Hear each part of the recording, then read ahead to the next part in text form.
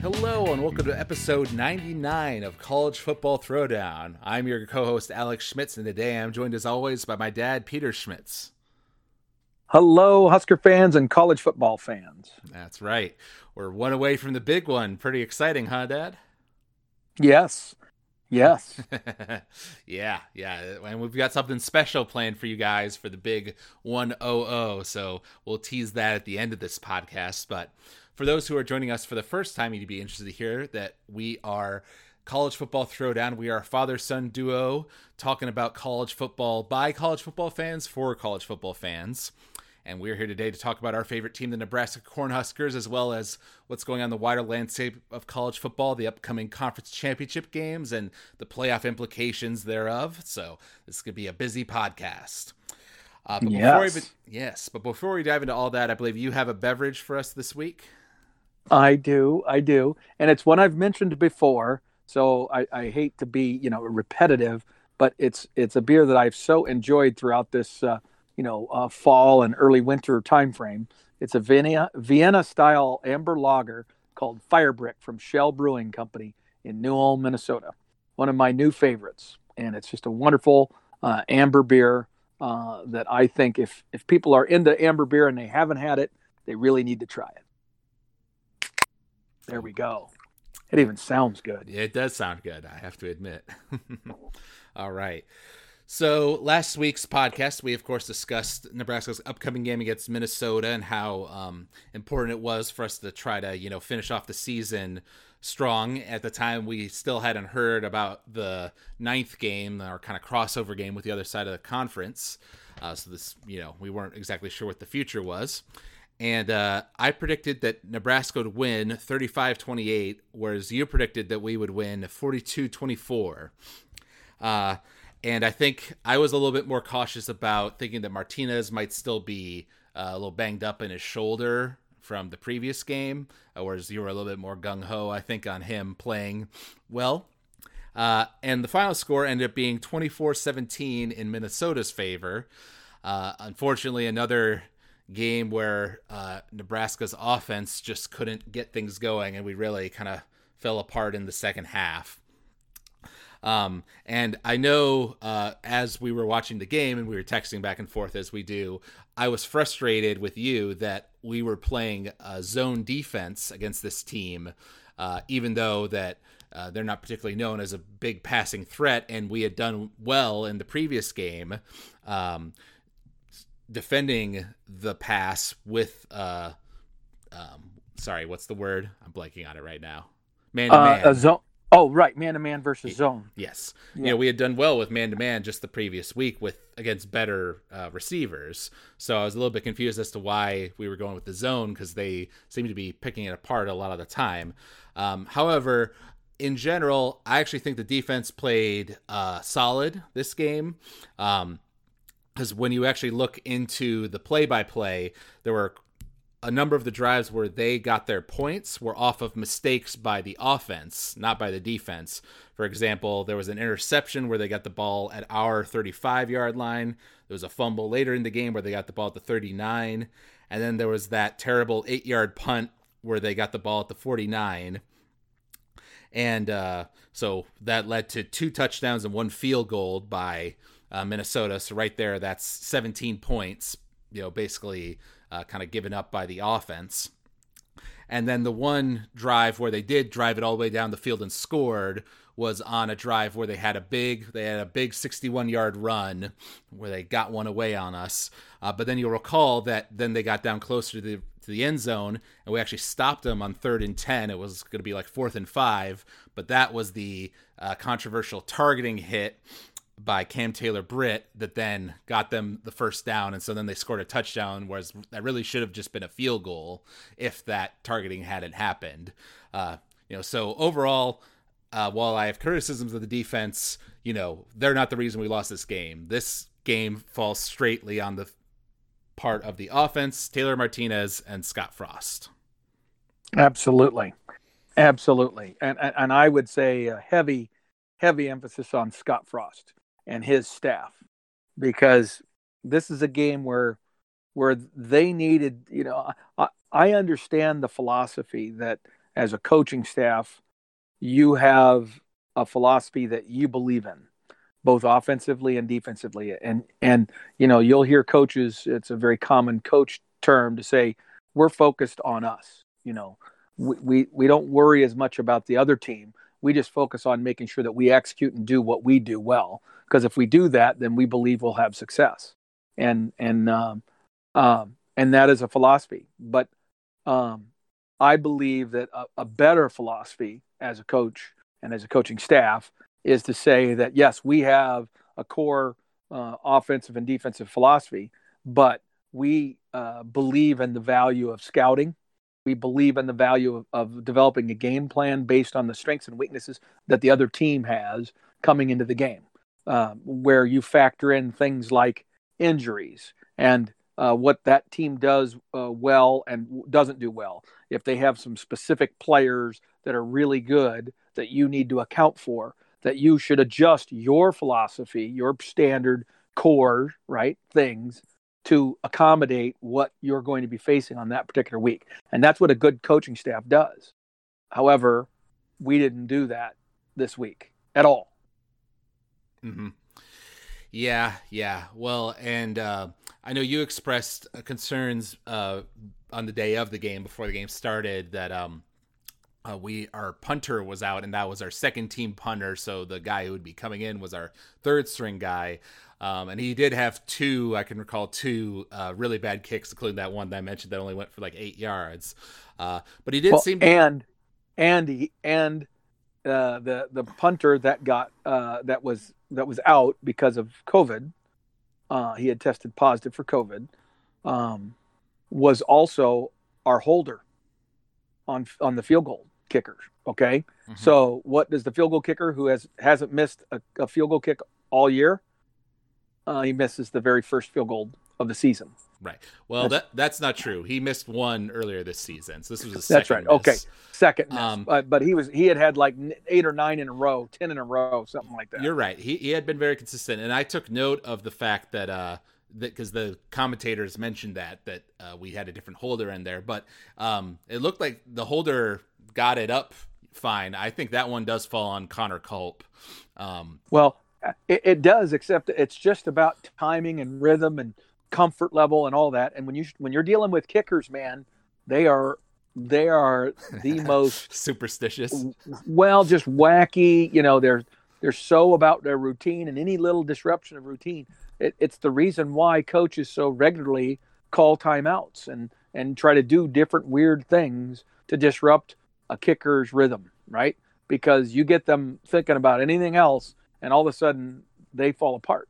Yeah. And so anything you can do as an opposing coach to disrupt that rhythm of a kicker, then great. That's the way to do it. I wanted to give our third team punter credit, though, in that it seemed like whatever game jitters he had seemed to adjust later on. And I can recall 2 pretty nice punts that he had later in the game. I agree. Yeah. So I think he shows he's not consistent yet, but he does have a leg. Yes. So that was one thing that was good to see. But on the offensive front, it was another situation where we had some nice drives, like you'll recall at the very start of the second half. The first time we got the ball, Martinez was still in, and he had a nice drive, where we were, getting first downs and, these little 8-yard plays and things like that. But then we just we had like 2 plays that went for nothing, and then I think a pass got batted down on third down, and then all of a sudden we kick a field goal where we really needed a touchdown there. Exactly. And then after that, I don't think. Well, wait a minute. You're talking about the one in the second half? Right, at the start of the second half. Remember, we scored a touchdown. Oh. And then it got called back. Wasn't that later? Maybe I'm misunderstanding the timing. I wasn't sure when you started talking. The one I'm referring to was at the start of the second half, and I think that's the one where that's right, because we went for the field goal, and that's the one that Connor missed, so we got nothing out of it when it. Okay, that's right. It should have been a touchdown, and you're right. There was a play later on where Adrian ran it in for a touchdown, and then it got called back for a holding or something, which was a bullshit holding call. And here's the thing. I mean, people can point to this game and say, okay, The reality is there were a number of receivers open throughout the day, some of which Martinez saw and threw the ball to them. But he was so inaccurate because he was aiming the football instead of throwing it because his arm was injured. Again, this is another thing I just have to mention. I know we don't want to, there's so many areas of not just frustration, but I would go as far as to describe it for me as anger, because these are stupid, fundamental things, like the whole idea of doing a game plan that supports the strengths of your team and the weaknesses of the other team. You can't just focus on yourself. You have to look at both sides of the situation, and how we could have chosen to have a defensive game plan where we were in zone most of the game is inexplicable to me. And similarly, why we did not have a plan that we were going to attack the line of scrimmage directly from an offensive standpoint, both in terms of running the football right at them as well as attacking down the field with straight what do I want to say, fly patterns and just flat out seam routes and square ends and things like that, where we were trying to attack them in the middle of the field with the running game, draw their linebackers up, and then throw it behind them, right? Mm-hmm. That's what we should have been doing. Anybody who looks at what Minnesota was coming in with, 33 players out because of COVID-related things. So they were very much depleted, although they didn't have never really articulated how many starters were out. And I don't know that there were that many of the starters that were missing. There was maybe 4 or so, which is 4 or 5, which is pretty typical for a late season game. But more significantly was that they didn't have any depth behind them. Their second and third teamers was where that 33 players was hurting them. And we should have attacked them and been as physical as possible and tried to wear them out. Instead, we threw the ball way, way more than we should have. And we didn't attack directly. We kept running sideways, sideline to sideline. We kept trying to run around them instead of at them. And when we did run at them, we had success. I thought we had moments of success. And instead of staying with that and being devoted to it and being patient with it, Scott kept going to what he said were plays that he saw that were open. Right. But they required a quarterback who could execute. And when your quarterback has a hurt shoulder, I can't believe that Scott is unwilling to acknowledge that Martinez, even at the beginning of the game, was twitching his arm, was twitching his shoulder. His shoulder was hurting him at the beginning of the game. And then every time he ran the ball one time and he rolled. I mean, just barely. I mean, he hit the ground. He did a good job of trying to protect his shoulder, but he still got up and wincing and moving his shoulder around. It was clear that he was in pain. And how they can't understand that at that point, an 80% Martinez is not better than 100% McCaffrey. So unless McCaffrey had a broken frickin' leg, he should have been in there, because McCaffrey can still throw at least a 20-yard square in. Right. Okay, he can still throw an out pattern. And the fact that they put Martinez in put McCaffrey in for a couple of plays early in the game when Martinez went out with a hand injury on his left non-throwing hand, and they ended up putting a second glove on it. So you had a guy out there that was wearing 2 damn gloves on his left hand, which I swear was going to be an inevitable fumble if he ran the football, and it's probably why they maybe shied away from running him a lot after that. And then he had a hurt right shoulder, which is his throwing arm. Get that guy on the sidelines and put in your second team quarterback. Right. And you'll recall when Martinez did get his hand hurt, we brought in McCaffrey, and who's probably, cold on the sidelines because it was a sudden thing, like, get in there at second down, we got to go. And we called 2 passing plays, and they're both incomplete. And so I think that may have colored the coach's perceptions, but I don't think that should have, when the reality is you brought him in cold in this middle of this weird situation, and Martinez clearly isn't getting the passes to the wide receivers. So when in the third quarter it was clear that Martinez was still struggling, that's when you replace him, but they never did. Yes, exactly. I mean, to be fair, McCaffrey threw behind a tight end who then reached back to try to catch it, tipped it up to keep it in the air long enough for a defender to arrive and intercept it. So one of those two pass Oh, plays, that's right. McCaffrey threw a pick. It wasn't completely McCaffrey's fault. He didn't throw it to the other team. The other team didn't jump in front of his pass. It was a bobbled pass catch attempt by our tight end that allowed that defensive back to catch that football. Okay, it was still a very good play by them. I'm not going to take away from their DB who reached down and caught one close to the ground. That was good. It was a good catch by that guy. But you have to have that enough perspective to understand that I can't assign the blame there to McCaffrey that he shouldn't have thrown it, or that was a bad decision or anything like that. That was a poor throw, not a bad decision, right? That was a poor throw because he threw it behind the guy. And so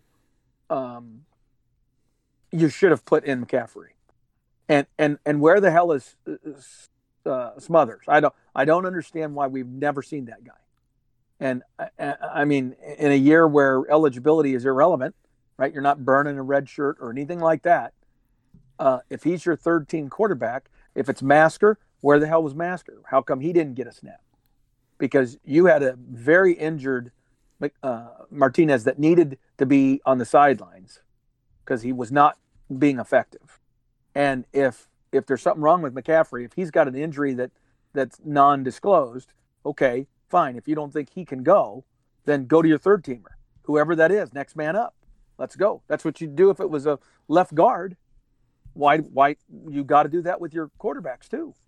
Right. And we didn't. So these are all coaching decisions. It was just such an incredible series of coaching decisions that were just poor after poor after poor. He just kept loading bad decisions on top of bad decisions. And that's on Scott. That's on Scott and his staff. And then for him to come out after the game and admit that he felt that the team had practiced as well. They had the best week of practice that he felt they'd had since he's been to Nebraska. Well, that tells me your practices suck. Okay. And that's something we're going to talk about in a future podcast in the off season, because there's some fundamental things there that we need to address. Yeah. But this game was just an absolute abject disaster for Nebraska. And it has implications way beyond just losing to Minnesota. It has implications about recruiting. It has implications about whether or not Scott is going to be able to maintain even a semblance of momentum going into next season that will maybe lead us to something better next year. Mm-hmm. Yeah, I saw that comment about the best practice thing as well. And I know he prefaced it with, I know I shouldn't say this, or I probably shouldn't say this, or, he knew. He had a caveat before, but even then, it's probably like, you probably should have said that, Scott. No, he shouldn't. Because, this, coming off of the Purdue win, where, we were hoping to continue some momentum here into this Minnesota game, to try to end off our season, better. We still have the potential to go bowling, if we were lucky. How the offense just struggled so badly in this game, and like you said, the coaches' game plans in general kind of prevent us from winning. And once again, we're in another situation where we lose by 7 points. So it was a close game, but close doesn't count it. And I'm of the opinion now, and we'll see what happens with Rutgers next week. But I have the opinion now that if Scott, the fourth year, next year, is Scott's do or die year. If he doesn't show, if we have another 4-win season next year or whatever, Scott's fired. I don't see any other results. I'm not sure I agree with you about that happening. I think there will be a lot of clamor for that to happen from fans and from media questioning what the plan is and things like that. But I actually think that as long as Bill Moos is there, I think Scott's going to be his coach. I think Bill is willing to give Scott more time to get it done, because he knows that Scott's doing a lot of things, quote, quote, the right way. But I think what they do need to talk about is what are you guys doing to evaluate your practices and your offensive schemes and philosophies to address what's in your face, which is that your performance is unacceptable. Right. Well, and I saw a comment somewhere, I think it might have been on Husker Max or somewhere else, talking about the recruiting, that, Scott's been pretty good in terms of the level of recruits he's brought in and things like that. But that kind of be thinking back to Bill Callahan, that era, where he also was a great recruiter, but the results didn't show up on the field. So, that's what's most important. Right. Well, exactly. I mean, Bill Callahan brought in a lot of NFL level talent. I mean, not a lot, but I mean, more than Frank Solich and his staff were doing in their recruiting. So he elevated our recruiting from where we had been, right? And but then he misused some of that talent because he was trying to implement a system that was NFL based and hard to understand and comprehend, and so it was taking time for players to get on the field. Does this sound familiar? And then defensively, he hung his hat on an old buddy who was a longtime coaching associate of his. In fact, I think they had gone to they either had coached together or were on the staff together in some capacities at Northern Illinois way back at the beginning of their careers, and so they had coached together at a number of stops along the way.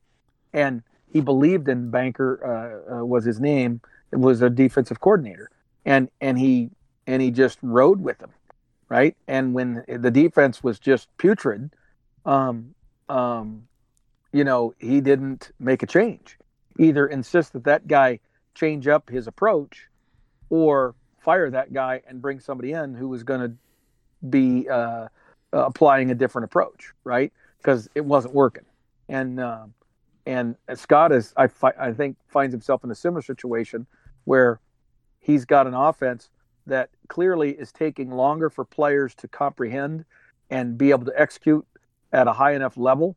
And so some of his best talent is standing on the sidelines because they can't seem to demonstrate in their practice, enough to get there. And that's a problem. You when you're in rebuild mode, man, you got to get your best athletes on the field ASAP, even if they're not ready. And what that means is you need to simplify your scheme and simplify your offense so that those athletes can get on the field. They have it. That's why you recruited them. You got to get them on the field.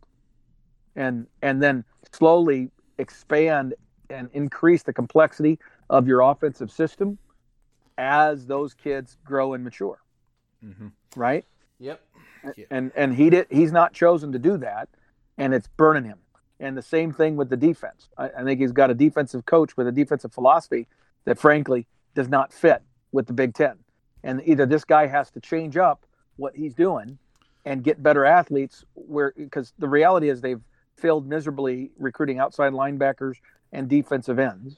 And so we don't have anybody who's a real threat as a defensive pass rusher.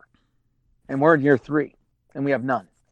Mm-hmm. And we just signed we're doing this podcast on signing day, the early signing day, which we'll address later in the year after the February signing date. But we didn't get anybody that was a difference maker for those positions on this cycle either. Right. So.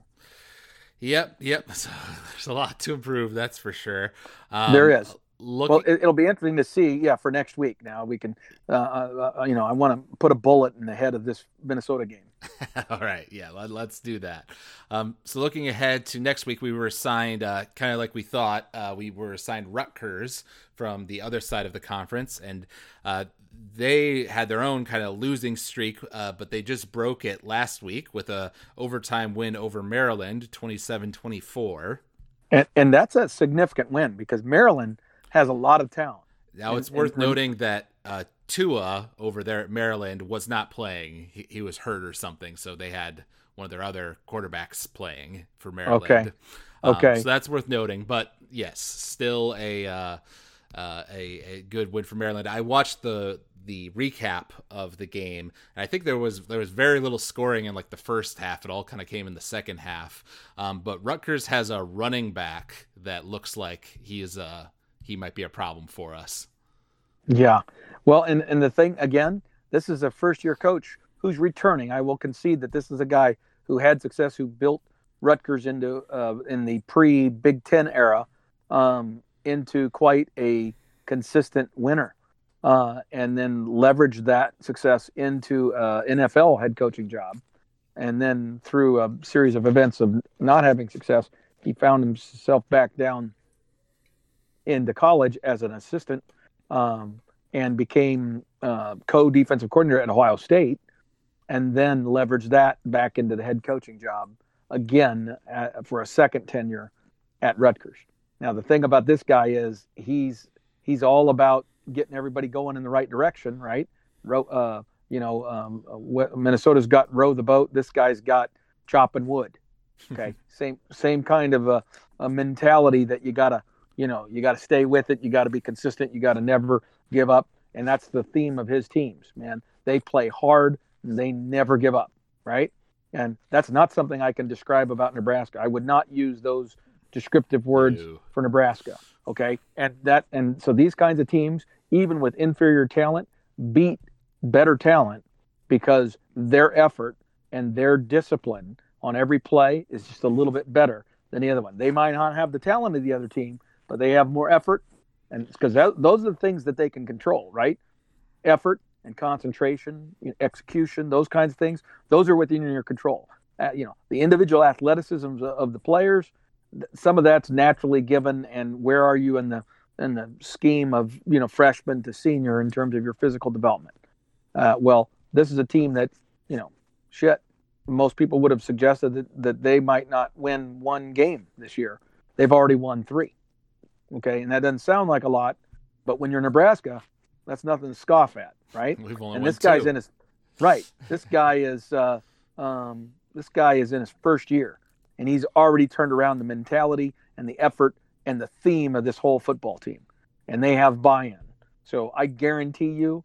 And oh, by the way, this is finals week for them, so all these kids are going to come into this week, with basically most of the semester behind them. So they're going to be able to focus exclusively on preparing for this game, and they want desperately to beat us.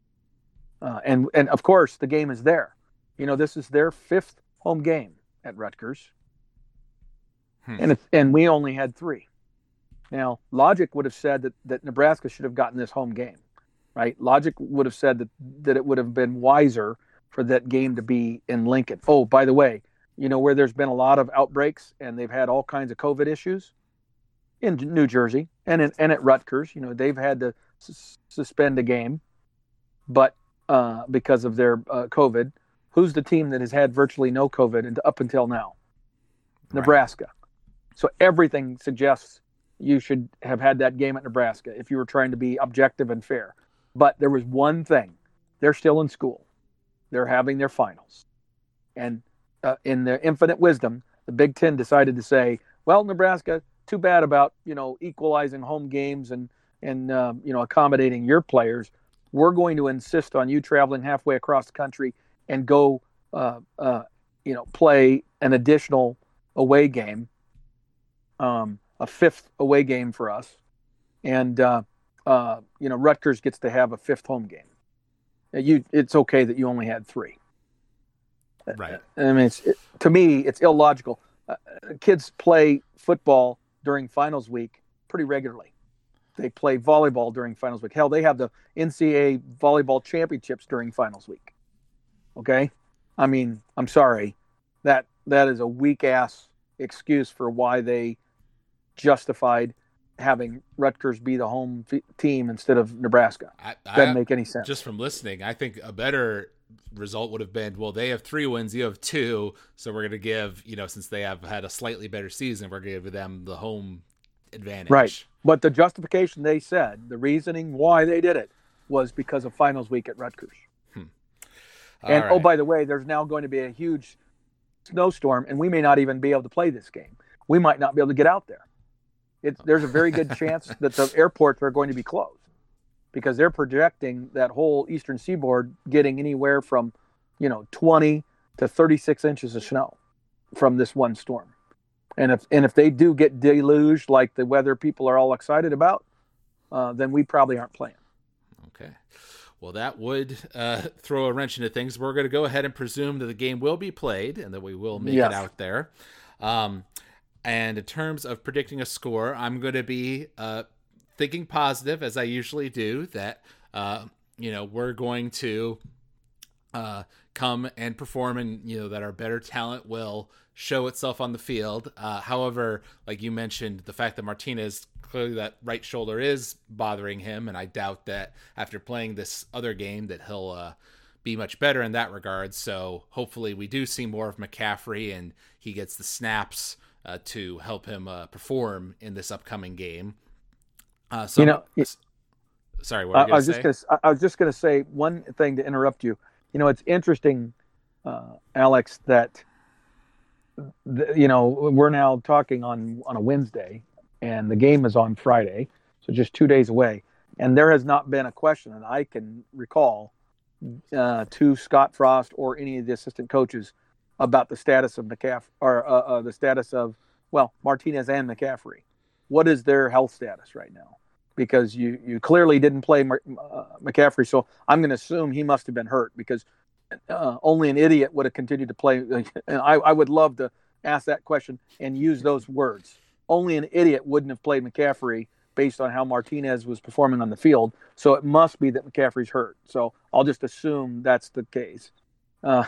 So can you give us an update on his health and Martinez as well? I would have just tried to gig him. Right. Well, and clearly, but they brought in McCaffrey to be the second team guy when Martinez had his little hand thing. So and I don't think he got hit on those two plays. So that does make me wonder on McCaffrey. I forgot that it was a Friday game. I saw that the time, we finally have a game that's not at 11 a.m. Every single game has been at 11 a.m. Central Time this season for us. But I'm going to go ahead and predict that we win, but I'm going to say it's not going to be a pretty game, and it's not going to be a big win. So I'll go ahead and say it's 24 Nebraska, 21 Rutgers. Wow. I can't go there. Not based on this performance.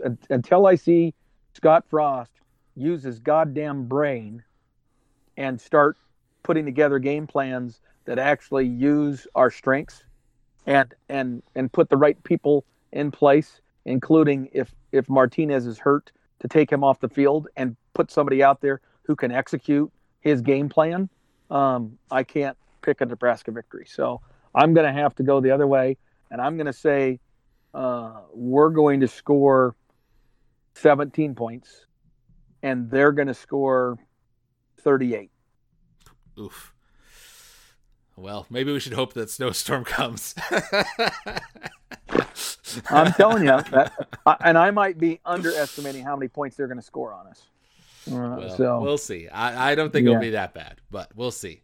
All right. So then, talking about the other games that happened in this week of college football, there were a couple of interesting upsets that took place. The biggest one in terms of the national implications, of course, was LSU Florida, with number 6 ranked Florida being upset by LSU 37-34, with what will certainly go down as a classic college football moment, with one of Florida's players, after stopping their guy on the LSU guy on third down, throwing his shoe 20 yards down the field and getting penalized for it. That led them to kick the field goal that won them the game. A 57-yard field goal, I might add, in like super foggy weather. The whole fourth quarter had this fog, and they had to bring the cameras down to get underneath the fog. Seems like it was quite a game. Yeah, and going into that game, I don't know what the odds-on line was, but it was probably pretty big, So some gamblers were very happy that day, the LSU fans. Absolutely. Yeah, which, and LSU has obviously had a disappointing season coming off of national championship win and all the losses they had this year. So to get one upset, I'm sure Ed Orgeron is very pleased about that. So good for those guys down in Louisiana. And this was an interesting upset. I didn't watch any of the highlights, but North Carolina played number 10 ranked Miami and beat them 62-26. I was going to say that was a blowout. Yeah. I mean, wow. And actually, it was probably worse at halftime. Miami scored a number of those points in the second half in kind of garbage time, I think. Right. I mean, they just did not have it that day. And that just shows you what a dominant, physical, running a game can do. North Carolina's got a couple of really outstanding running backs, and they just beat them to a pulp. Yeah. And then in the Big Ten, we had Iowa playing Wisconsin, and Iowa won 28-7. So this has capped off a terrible streak of games for Wisconsin. Is your read on that just the amount of COVID they've had and shutting down so many of their practices and games this year has just tanked kind of this season for them, or is it deeper than that? No, I think you got it right. I think the COVID thing has disrupted quite a number of issues. I think that they definitely took a step back this year, and we kind of knew that going into the season that they had lost some offensive linemen, and so they didn't have their regular monster offensive line with lots of experience and dominance, and they also lost a great running back who they clearly haven't replaced yet. Not that they don't have some talented running backs, because they do, but rather those guys don't have the maturity and the comfort in the running offense that they've got going. So I would say, and they were playing a freshman quarterback. So I would say this is a 1-year aberration, and next year Wisconsin will come back pretty strong. I think, but it'll be interesting to see what happens this weekend against Minnesota, because Minnesota's still going to probably be struggling with quite a few players out because of COVID, right? The 21-day rule. And they play a Wisconsin team that's probably getting most of their guys back now. So it wouldn't surprise me if Wisconsin looks a lot better this weekend. If for some reason Wisconsin doesn't win this game, I would say that would be more concerning to me than the Iowa game. Iowa's playing very good football right now. It's interesting, though, to take a look at that and realize we played Iowa tougher than Wisconsin did. Yep. So everybody who presumed that Wisconsin game in the second week of the season was a slam dunk victory for Wisconsin may very well have been wrong. And again, what does our season look like if we end up playing that game and we beat Wisconsin in week 2? What does that do to the whole trajectory of Nebraska? And then we go into the Northwestern game, and instead of losing by a small margin, we win by a small margin, and all of a sudden, you know what I mean? The whole tenor of this whole deal. You look back at that week 2 a lot this season. That's all I'll say. I have. Well, I'm telling you, those kinds of things are really critical. Right, but think if you're a Wisconsin fan, like how many of the 3 different games they've missed, could you look back and say, well, if we had played this game or that game? There's no doubt, and I think they are. The difference is Wisconsin's looking in the mirror of one bad season. We're looking in the mirror of a decade of shit, and that's the difference. That's just like Michigan fans. Any Michigan fans that I talk to, since we're from Michigan, Alex, I want to beat them all over the head with their whininess about we suck this year, and oh gosh, we're worse than you, and woe is us. And I'm like, you guys have no idea. Let me know if you spend 10 years sucking, and then get back to me about you're worse than us. Right. That's a crock of shit. Okay. I can tell these conversations have happened recently. Yes, they have. All right. So then, of course, we had the playoff rankings come out, and we haven't really talked about these much this season. They've been, kind of more variable than usual because of all the weird situations of different conferences playing different number of games and everything. But now we're getting down to the conference championships and what will determine the final 4 teams. And the current rankings are number 1, Alabama, number 2, Notre Dame, number 3, Clemson, number 4, Ohio State, number 5, Texas A&M, number 6, Iowa State, number 7, Florida, number 8, Georgia, number 9, Cincinnati, number 10, Oklahoma. So that's our top 10. And you made the point earlier that Florida, who lost to LSU in a surprise upset, an LSU team that's not very good this year, yet they only dropped 1 spot from 6 to 7.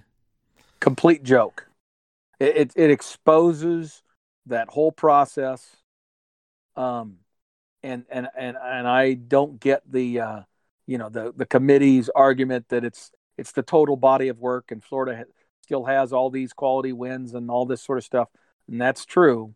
But when you lose late in the season, when you're a substantial favorite to a team like LSU, that granted has talent. Everybody knows that they have talent. but and maybe they're just late getting it together, right? It's possible. But at the end of the day, though, you have to look at that for what it is, and say I cannot have a 2-loss Florida team who just lost to LSU just this last week of the season, and only drop them 1 spot. That's completely BS. Okay, they needed to drop a few more. In fact, I would argue that based on recent performance, they should have been back there around 10 where Oklahoma was. Right? Maybe you slot them right ahead of Oklahoma at 9, but that's where they should have been. Right. I think that's totally fair. So obviously we're looking ahead to the conference championship games, and the biggest one in terms of the playoff implications is, of course, the ACC championship, which this year, because of the situation with Notre Dame, is Notre Dame versus Clemson, number 3 versus number 2, a rematch of an earlier game this season, which Notre Dame won. So Clemson has that 1 loss on their record, and Notre Dame currently has 0 losses. So right. The situations in terms of the playoff that could play out is, I think it's easier if Notre Dame wins, then Clemson has 2 losses to Notre Dame, and they may drop out then of the playoff. I hope they do, and I believe they should. I'm not sure they'll do that, but I believe they should. If Clemson loses to Notre Dame a second time, Clemson should be out of the top 4. Yes, I agree. That should be clear cut. The trickier situation is if Clemson beats Notre Dame. So now Clemson's in because they're the conference champ. And now you have a Notre Dame team that has only 1 loss, and they beat the team that beat them earlier in the year. So they're still in contention then, I think. Right. And with the Notre Dame name, and for media reasons and all the other reasons, which, let's be honest, the part of why Florida only dropped 1 and these kinds of things is because there's 2 things going on. Number 1, they're trying to keep all those Power 5 teams up near the top, and especially the ones that have been recently relevant. And number 2, they would love nothing more than to have Notre Dame be in that Final 4. So the idea of a Clemson victory that revenges their only loss, and keep in mind that Trevor Lawrence did not play in the first game against Notre Dame, right? And so now they would be like, okay, it's all good, Clemson's in, and then they would slot Notre Dame at 4, and then you got an Ohio State Clemson semifinal, and you've got Notre Dame versus Alabama, and it's like, well, Notre Dame's going to be the sacrificial lamb in that first game to Alabama based on what people think and where things are at right now on the scale of expectation, and then that's fine. Everybody's happy, so to speak. But if you don't put Notre Dame in there, excuse me, if Clemson loses and now Notre Dame's in and Clemson's out, now I think there's going to be argument, or I would believe there's argument with A&M versus Iowa State, which would be a conference champion, right? And there will be continuous arguments about does Ohio State, even though they're currently ranked 3rd, does Ohio State, or are they 3rd or 4th? 3rd, right? Ohio State is 4th behind Notre Dame. And Ohio Clemson's. State is 4th. My apology. Okay, so the question would be, does Ohio State deserve to be in the top 4 with only 6 games? Let's assume they win the Northwestern game. Only 6 games won, 6 games played, and their biggest victories are going to be against a Northwestern team that is top 20, top 15-ish, and an Indiana team that has had to cancel its last 2 games and was top 15 or so, 20, not top 10. I think Indiana was top 10 at some point in the season. They were when Ohio State played them. They were right, but when they were undefeated at the time. But you understand my point is people are saying, is there enough evidence there to justify Ohio State over a 9-win Texas A&M team that has played a full schedule of SEC games and lost only to Alabama? And did they lose a second Second game, I can't remember A&M's record right off the top of my head, Um, but bottom line is the resume comparisons. right. Yeah, I looked up Texas A&M's resume earlier, and I think they did lose a second game, I believe, to Florida. Not 100% Could on be. that. Okay. I'll look back at that. Okay. But Yeah. yeah, looking ahead at the different conference championship games, of course, there's Ohio State and Northwestern in the Big Ten.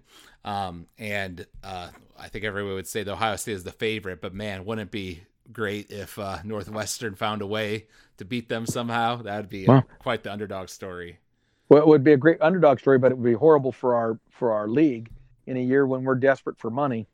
We need Ohio State to win that game so that we can at least be part of the playoff and get at least one paycheck, if not two games of paychecks from that deal. So that's right. Okay, and I just looked it up. So actually, Texas A&M beat Florida. It was 41-38 earlier in the year. Yeah. Okay. So their only losses to Alabama, but it was a crushing 52-24 loss. Yes, that's right. They've beaten everybody else in their path. And they're playing Tennessee this weekend, a game where they're going to be highly expected to win, and so they'll end up 8-1. So they will have played 9 games and won 8 of them, and Ohio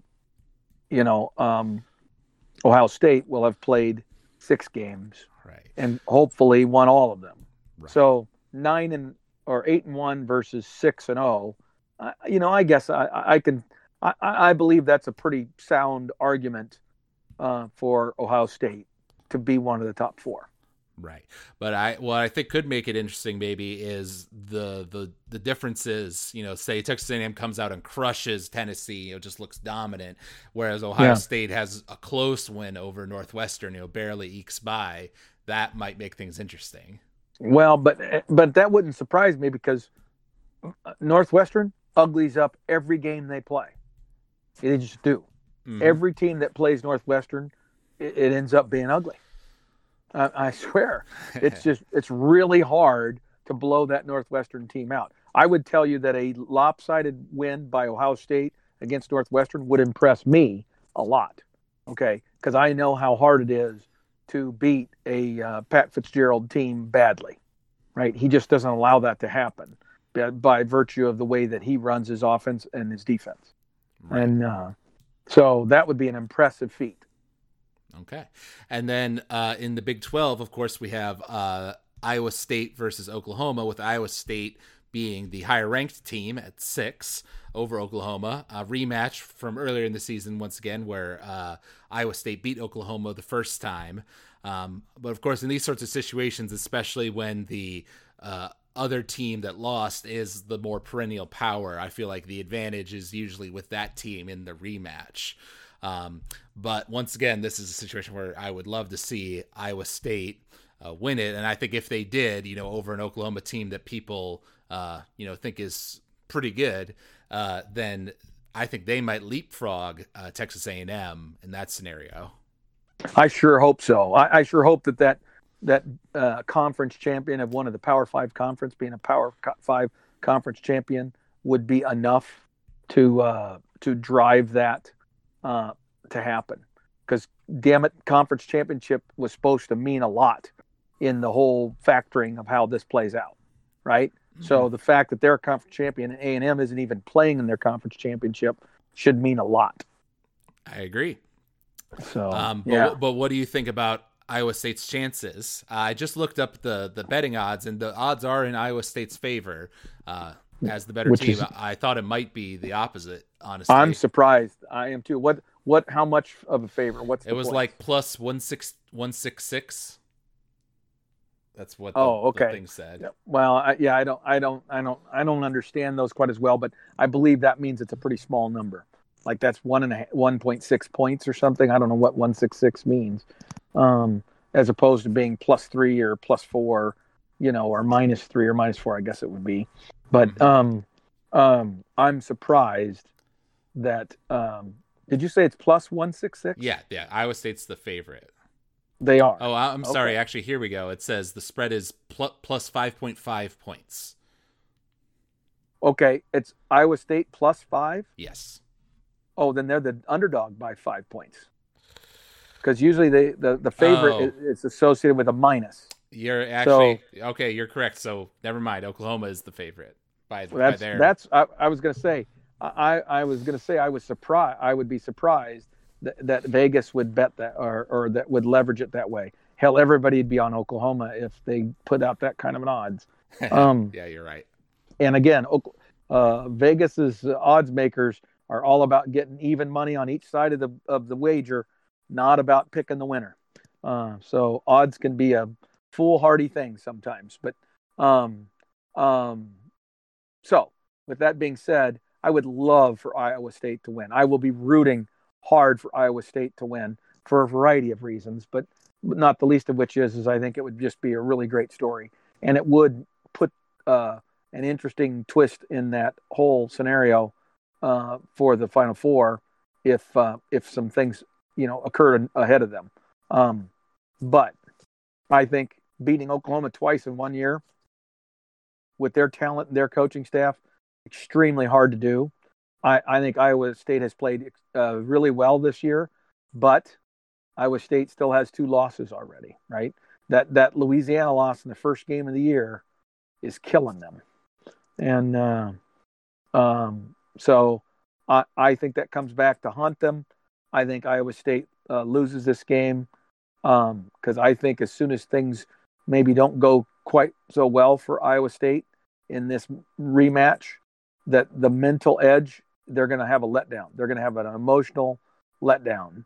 And then Oklahoma's just going to jump on it and end up winning. If they can overcome it and maintain, like a lead and get into the second half, beating Oklahoma, then I think Iowa State's got a good chance. But I have a feeling Oklahoma's going to come out, get on top of them, and then after they get about a 14-point lead, Iowa State's going to kind of lose it. And it will end up being a comfortable win for Oklahoma. Interesting. All right. And then the last two are, of course, in the SEC, Alabama, Florida. Florida just coming off of this recent loss. And in the Pac-12, it's USC versus Oregon. I believe it was supposed to be USC versus Washington, but they have issues with COVID-19. So Oregon is the next team up, as it were. And, of course, in the Pac-12, wow.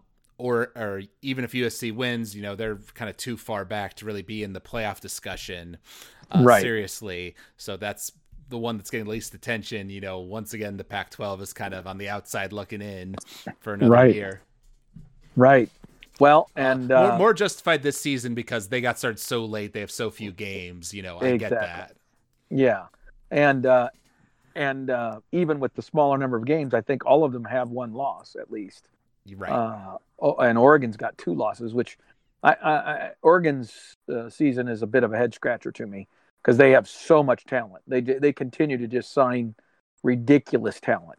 So maybe next year is going to be the year where that starts to really show up on the field, and we're going to see an Oregon team that reemerges as a national power. But I don't think that's this year. So I would say USC is playing pretty salty. But I will say that I think that USC is probably more nervous about having to play Oregon than they would have been about playing Washington. I think Oregon, because of the talent they have, is a scarier team for USC to play. So I'm going to say USC wins, but it's a tight one. Mm-hmm. It's one of those typical Pac-12 shootouts where no defense is played. A little bit like the Oklahoma-Iowa State game will be, high scoring, but maybe not as lopsided. Yeah. And then in terms of Alabama, I know after last year there was some kind of discussion about if the kind of Nick Saban magic was, fading just slightly, in terms of like that they'd had a little bit of a down year for their lofty expectations, but it seems like he's done the job this year and they're looking really good. And with a Florida team that just lost to LSU, I don't see this game going too well for Florida. I would agree. I think Alabama is superior in a lot of ways, and I think they have just been getting better and better as the season has progressed. So I think it ends up being a pretty comfortable win for Alabama. Okay. So going down the list, I agree with you on Alabama winning in the SEC and USC winning in the Pac-12. Going back to the Big Ten, like I said, I am on Northwestern's side for sure, but I'm definitely predicting an OSU victory there, and I believe you're doing the same, right? Yes, absolutely. Okay. Yep. And the Big 12, I'm going to go with ISU. I think they can do it. Okay. And I'm going to pick Oklahoma because that's what my brain says, but my heart will be right there with you. Right. And then we get to the tightest, most interesting one, Clemson Notre Dame.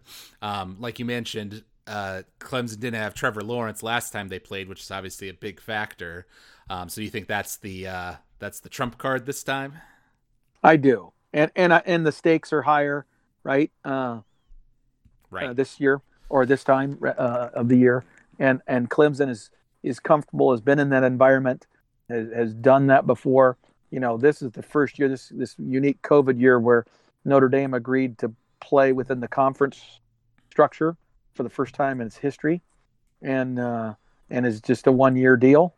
So Notre Dame would like nothing more than to be able to come into the ACC and win the conference title the 1 year they're a member of the conference, supposedly. And so I would love it if that were to happen, you know. But I don't think it's going to happen. I think Clemson, because of their experience, is able to get the job done. Now, I will say that I think Notre Dame's a very good football team, and I think Clemson has not performed as well as I thought they might this year. So this will be a close game. It's not going to be a blowout for Clemson, and that ends up being a pretty close Clemson victory. Okay. I kind of agree with you. I like Trevor Lawrence a lot as a quarterback, you know, from the past years of watching Clemson. But to shift things up a little bit, I'm going to go ahead and predict that Notre Dame takes it. So we have another difference in our predictions here. That's a good call. I could easily have gone that way. Okay. And if it does go your way, then that makes that fourth team choice very interesting for the committee. If it goes the way of Clemson, I think the choice becomes easier for the committee. And so I wouldn't mind a little squirming on the committee. Right. So you think if Clemson wins and both of those teams, Notre Dame and Clemson, both have one loss, clearly Clemson would get in because they're the conference champion. But you think Notre Dame would still squeeze in at the fourth spot in that scenario compared to like a conference champion Iowa State or a Texas A&M? Yes, because that would only be one loss for Notre Dame. And those other two teams have 2 losses. And Notre Dame's only loss is to a team that they beat as well. Right. So I think all of those numbers, all of that information would lend itself to Notre Dame staying in the top 4. Ahead of A&M and Iowa State. Mm-hmm. Yeah, that would be interesting though. If Notre Dame did win, and so Clemson was out, and let's say Iowa State got in at that 4th spot, being the Big 12 champion, but then Iowa State would play Alabama, and I don't see that ending well for Iowa State in any scenario. Oh, exactly, and that's the thing is that's why I kind of use the term sacrificial lamb. I think if Notre Dame ends up in that spot, they're the sacrificial lamb. And I think that if Clemson loses, then it's going to end up being A&M, who already has been a sacrificial lamb for Alabama once this season. And I don't think that's a matchup that they're all that excited about. So I think the committee would really rather, if they could, put somebody else in there, right? And so, they would love for Iowa State to pull off the victory and frankly give them that as an option, because I think that would be a more intriguing matchup, if not for just the Cinderella story that Iowa State would be. Right. Yep. All right. So we've got our predictions here for the conference championship games as well as the Nebraska-Rutgers game. So we'll be back next week to talk about the results of those games and what the playoff shakeout of everything is. But of course, our next podcast will actually be the 100th episode, a very important one. And we had some debates about what we should do for it. We want to do something special. And so we've decided that we're going to reminisce about happier times for the Nebraska Cornhuskers. And so we are going to watch the 95 national championship victory for Nebraska, and then talk about it's actually the 1996 national championship, because that's after the 95 season. Okay. But it's the 1995 team, but it's the 1996 national championship. Right. We're talking specifically about the 96 championship win, but also about just that team as a whole, being one of the greatest college football teams of all time and all that fun stuff. So Dad's going to have a lot to share, I know. Right. And we're going to be able to, since you're joining us for Christmas, we're going to be able to watch that game from stem to stern, maybe even a little of the pregame preparation and then the postgame celebration, so that you get the full onslaught of the Nebraska in its heyday, which we obviously haven't been able to enjoy much in the last 2 decades. Yes. So. All right. So if you all out there enjoyed listening to this podcast, you can reach out to us at huskerpete13@gmail.com. You can also find us online if you search for College Football Throwdown on Apple Podcasts and iTunes. You can leave us a rating and review there. We always love hearing from the fans. We'll read it out on the air. So thank you all for listening, and thank you for joining me, Dad. And until next time, go Big Red. Go Big Red.